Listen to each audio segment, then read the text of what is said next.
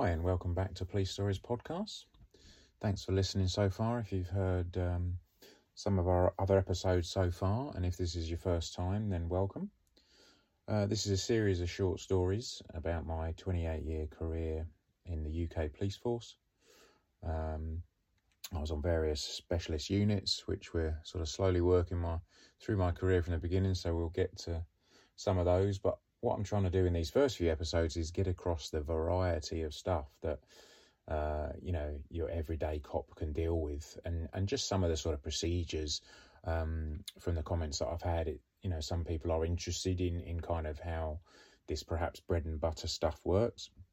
And today we're going to deal with a difficult subject. Unfortunately, a lot of the subjects in the police, as you've heard, are difficult subjects. But today we're going to deal with rape. So obviously, if you've had bad experiences around this and you don't want to hear about that sort of thing, now is the time to turn it off. A little warning for you there. So there's different types of rape. In terms of legally, the law is black and white. It's very straightforward. However, the reality of rapes and the offence of rape is really, really grey. Like most other offences, but I think more so in rape than any other cases. They're all different, totally different circumstances, even if on paper they seem, straightforward.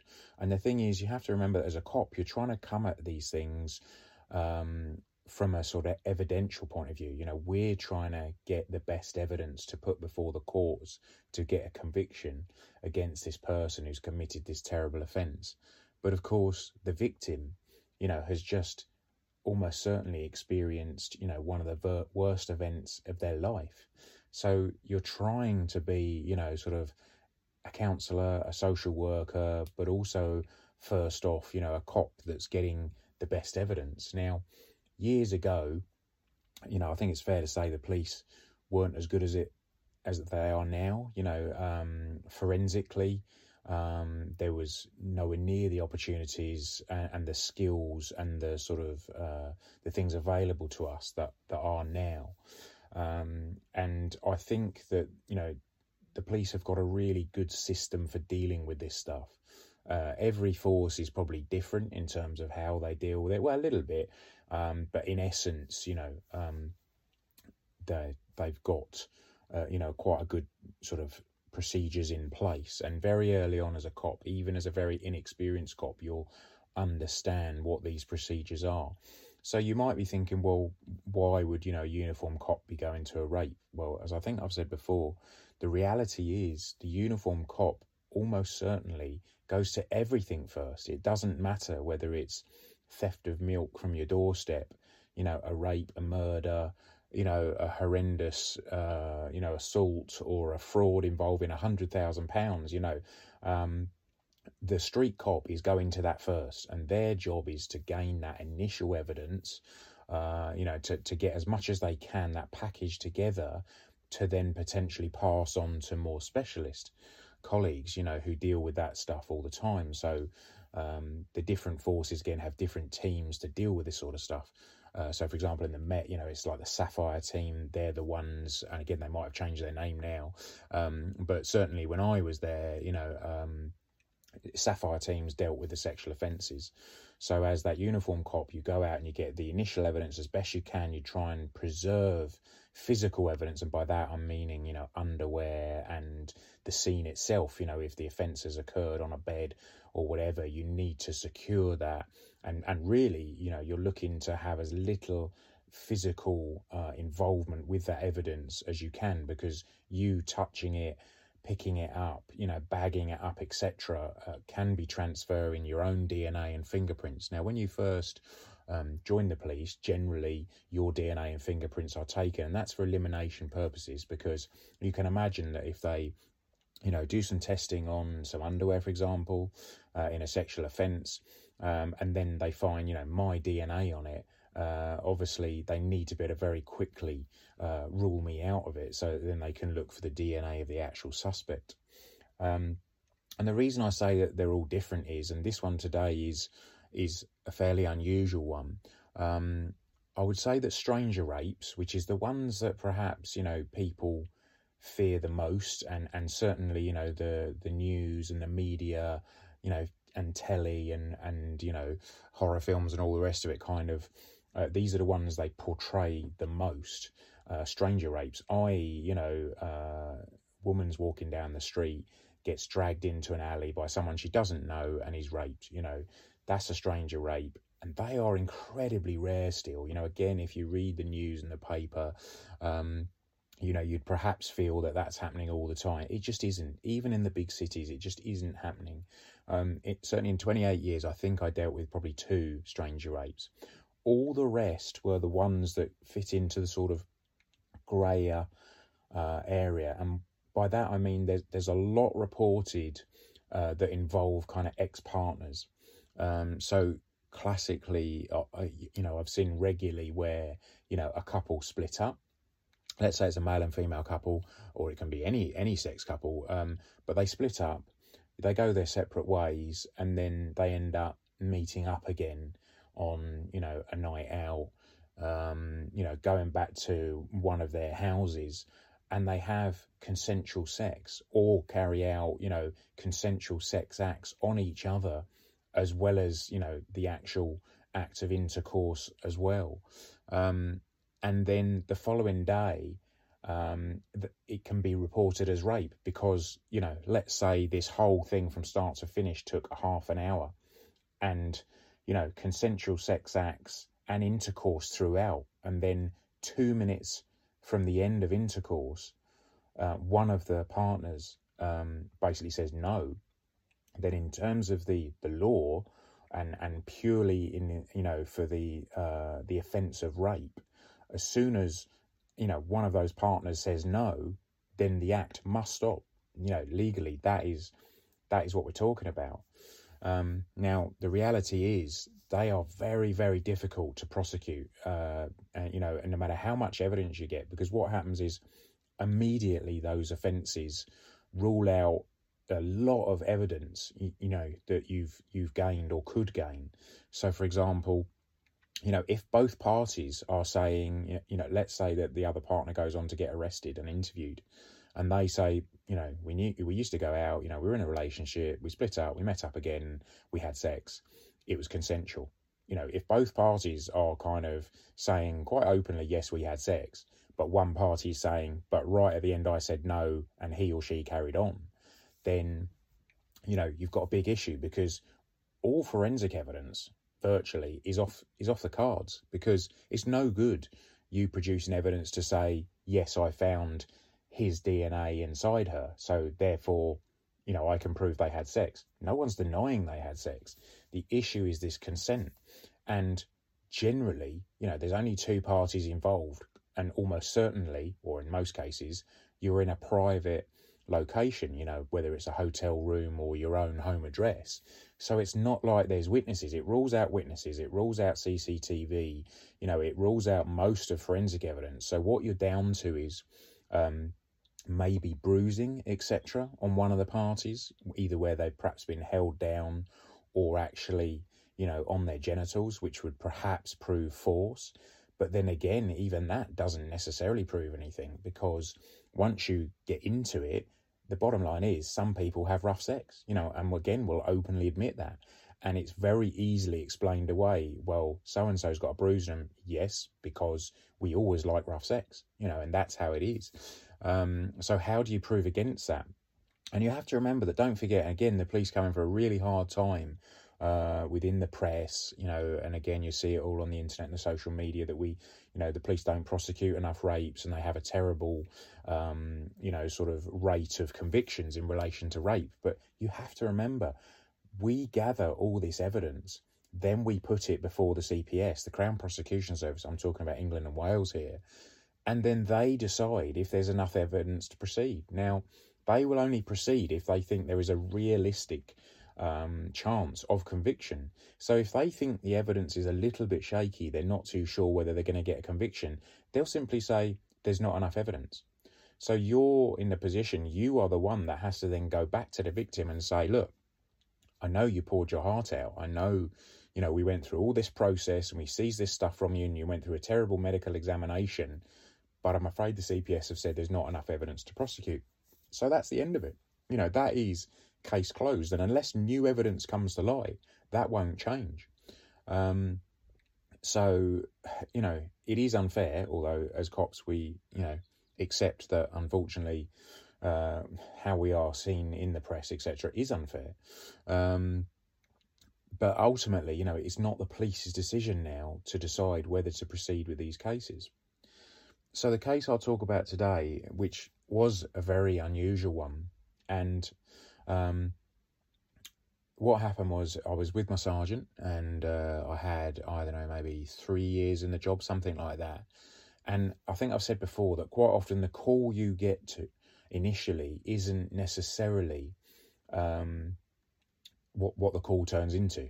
Some of my biggest, sort of most violent, most terrible jobs have started off with the most low-level sort of phone call initially, and equally the other way around. You have a call about, there's 50 people fighting with weapons, someone's been stabbed, and all this. So on the way to the call, you're geeing yourself up for this. This is going to be bad. I need to be switched on here. We've got to look out for each other. This is going to be really dangerous. And when you get there, it's absolutely nothing like the call came. Now, sometimes it's false calls. Other times it's people, well-intentioned, that's their take on what is happening in front of them. So, you very much have to deal with what you find. Anyway, so the call that we had on this day was simply from a mother saying, my daughter has been assaulted.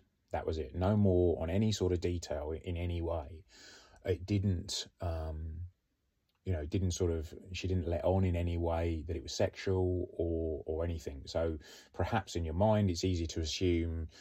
And she said that her daughter was young. I think the daughter was 16 from what I remember. So that is the age in Britain, in the UK, that you can consent to sex. So potentially, if you consent to sex at 16, in the eyes of the law, that's okay. Now, there are lots of other factors that could come in there because, if someone's drunk, they can't consent. But then, who says how drunk? So again, that's down to the police to get the evidence of drunkenness, whether that's from witnesses or CCTV, because ultimately it'll be for a jury to decide whether, they could consent or not. And also, even if you are 16 or over, if you have like mental health issues or if you have, medical conditions, you may not have the capacity to consent because unfortunately, again, we see offences like this that happen like within care homes, and maybe it's staff, there might be, terribly, there could be, special needs children within a sort of hospital setting that are then sexually assaulted or raped, and they might be 17 or 18. Doesn't mean they consent.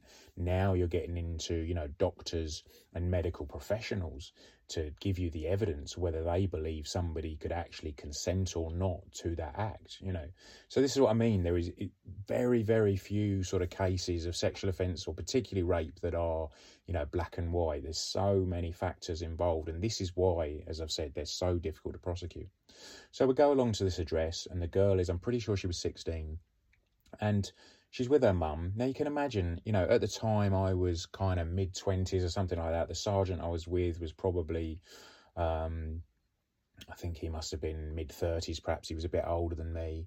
But we're both males, and you're now asking a 16-year-old girl. Firstly, you would have to speak to her in front of her mum or guardian. You need a parent there. Because of the age, and also because, let's face it, they're going to need some support. Now, I've been to cases like this where, the victim is in a terrible state, and is crying and is terribly upset, as you would expect, can barely form words to tell you. But I've also been to cases, and this is one of them, that they were just so matter of fact, they're just... So it's hard to picture the effect that this has had on them, which clearly it has, because obviously everyone kind of displays emotions in a different way. Just because, she's not falling about, screaming and crying and banging her fists on the table, doesn't mean she's terribly affected by it. But in this case, she was very, very matter of fact. She was a bit embarrassed, and and this is where it's difficult. We quite often would try and send a female officer in this case, but it's just not always possible.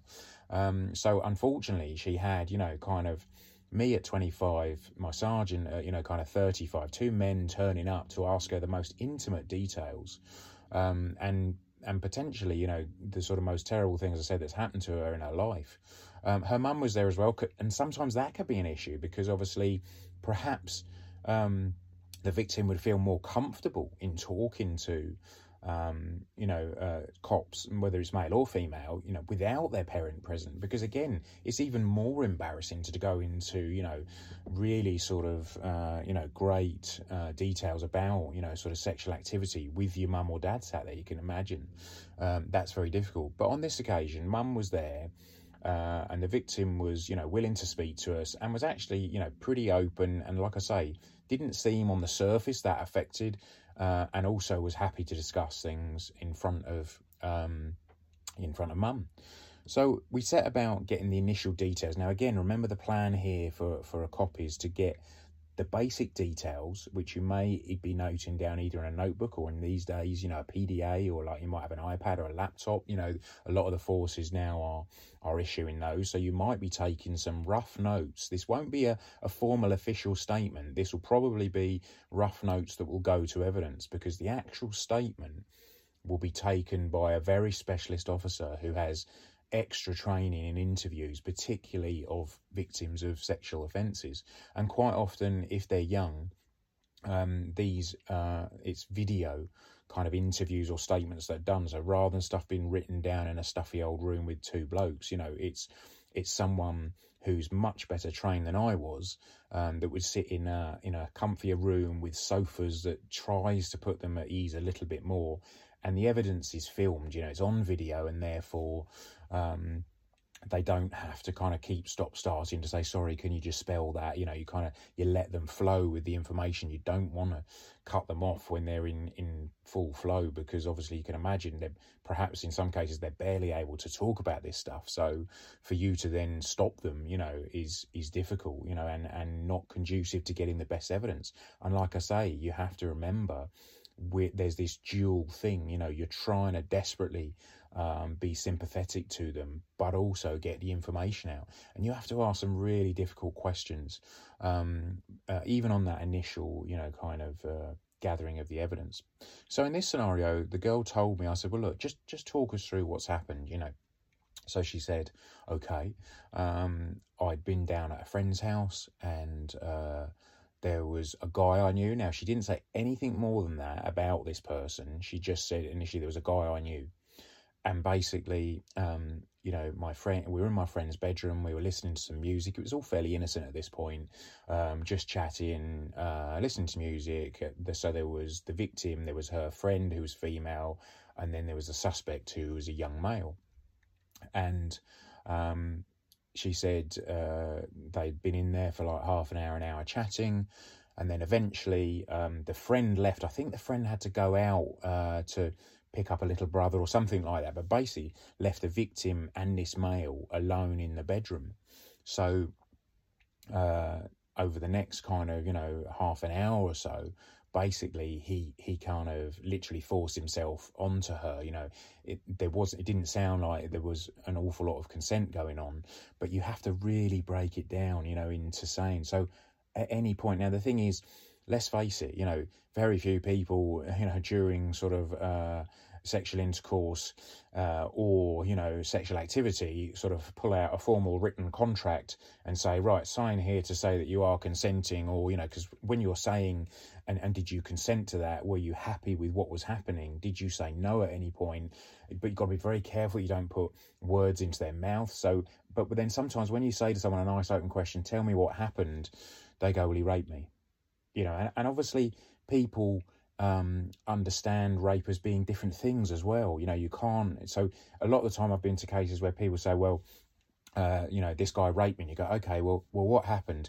Well, he touched my backside through my skirt, so he raped me. And you sort of go, okay, but so what happened then? And they go, well, that was it. He grabbed my backside through my skirt. So he raped me, and you have to, you've got to very delicately sort of explain that, look, what he's done is a sexual offence, definitely, but just so you know, kind of, it's not rape, but in no way, you kind of, you can't belittle what they're telling you, because again, that could have been a bad experience. I mean, it's really, really difficult ground to tread, and I'm not saying I always get it right, or got it right, and neither do a lot of cops, so we had to break it down to this guy. So just talk me through exactly what happened. Now, remember, two blokes in front of her mum. She's 16, but she goes on to describe that basically, he's kind of laid her down on the bed and he's removed her underwear, and he has penetrated her with his penis, which, and she didn't consent. She said she was terrified, and she's basically laid there, completely, stiff and rigid, too afraid to move, which is a classic you'll hear, because again, when people are sort of saying, oh, that's not rape, because they didn't fight back, the reality is a lot of people are so frightened, of what's going to happen. They're convinced they're going to be killed if they fight back in any way. So they literally just lay there and let it happen. Doesn't mean they consented, it means they're terrified, So, as I say, there's so much to these offences. But basically, her underwear had been removed. She'd 100% been raped from what she described to me. And then basically, she sort of pulled up her underwear. She'd not fought back at all, but we've already just talked about kind of why that might be. And then basically this guy left. So I think this was like a weekend. It was like Saturday or something that this had happened. I think this had happened on sort of a Tuesday, and it was Saturday that I was sort of speaking to her. So it was kind of 4 or 5 days before. So I said, okay, right, and that's, the whole incident. Have you ever seen him again, And she said, oh, yeah, I've seen him again. I saw him, that was like the Tuesday. I saw him again on kind of Thursday or Friday, I said, oh, right. So what happened then? Well, the same thing. And basically she went on to describe that exactly the same thing had happened. So it actually happened twice. So I was like, wow, I kind of didn't expect that at all. So took down as many details as I could at the time. It was, pen and paper, made as many notes as I could. And then you have to get on to the sensitive subject of, firstly, so where did this happen? Because there's definitely a scene out there somewhere that I need to try and preserve. But obviously, if this has happened 5 or 6 days before, then, obviously the bedding may have been washed. This has happened in a friend's house, so a friend might be completely oblivious to anything, because I don't think she'd actually, if I remember, she hadn't told her friend what had happened. So there's every chance, the sort of scene, if you like, has been completely destroyed forensically. So, and then the difficult question about what clothing she was wearing, so what clothing were you wearing? She said, well, this red top and, this pair of trousers or this skirt or whatever it was, but particularly the underwear, that's what I'm really interested in, because obviously that could have the key forensic evidence on it, that will get us the conviction if the defence of consent isn't used, which, as I say, we are seeing more and more often now. So she pointed out the clothes that she had been wearing during the time of the offence, and they were seized by us. Now, again, when you seize evidence of a sexual offence, or in fact generally any offence now, they don't go into plastic bags, they go into paper bags. And the reason for that is that plastic bags sweat. If I seal, some underwear in a plastic bag and then go and put it in a property store, within the police station, which is either particularly warm or cold, condensation can form, and actually the dampness within that bag can obviously ruin the evidence. So, kind of police got wise to this years and years ago. So even when I joined, 30 odd years ago, we were using paper bags, because paper bags allow these things to breathe. They preserve the evidence, but they don't allow the evidence to be destroyed. But even the paper bag has a specific way that it has to be sealed up to give it integrity. So, a paper bag is folded over twice at the top. It has sellotape goes all around it at the top, so you cannot break that seal unless you unless it's very obvious, and on the bag will be an evidence label, and there's an opportunity, because obviously when it's forensically examined, there is an opportunity for the scientists to take that out, but they have to break the seal and then sign that bag to say they are the ones that broke that seal, and these things have to marry up to preserve that evidence and the continuity of that evidence, and to make sure that it's still usable in law. So having taped it round a couple of times around the top of that twice folded over bag, you would then put an exhibit label or a label right across the actual folded bag, which you then sign. So again, there's absolutely no way that seal can be broken without it being obvious and having to be resealed once it's been signed. So we see some of the clothing, and we checked obviously whether it had been washed or not, because even washed clothing could still be useful from a DNA point of view. So some of the clothing was seized, but she hadn't mentioned her underwear at all. And I said, look, I know this is difficult, but I have to ask, what underwear were you wearing during the time? And she said, well, actually, I've got it on. And I kind of looked at Mum and I said, oh, I see, right, okay. So obviously it's been washed, maybe more than once since that happened. And she looked at me kind of quizzically and was like, no, it's not been washed. And I said, okay, right. So that was the first offence on a Tuesday. Just to clarify, the underwear you were wearing during that offence on Tuesday hasn't been washed. And she confirmed, no, it hasn't, and I've got it on. I went, right, okay. And I said, so I have to ask, on the later offence, I think it was the Thursday or the couple of days later when it had happened again, where's the evidence? Where's the underwear for that offence? Were you wearing a different set of underwear then for that? She was like, no, that was the same underwear, I still had it on.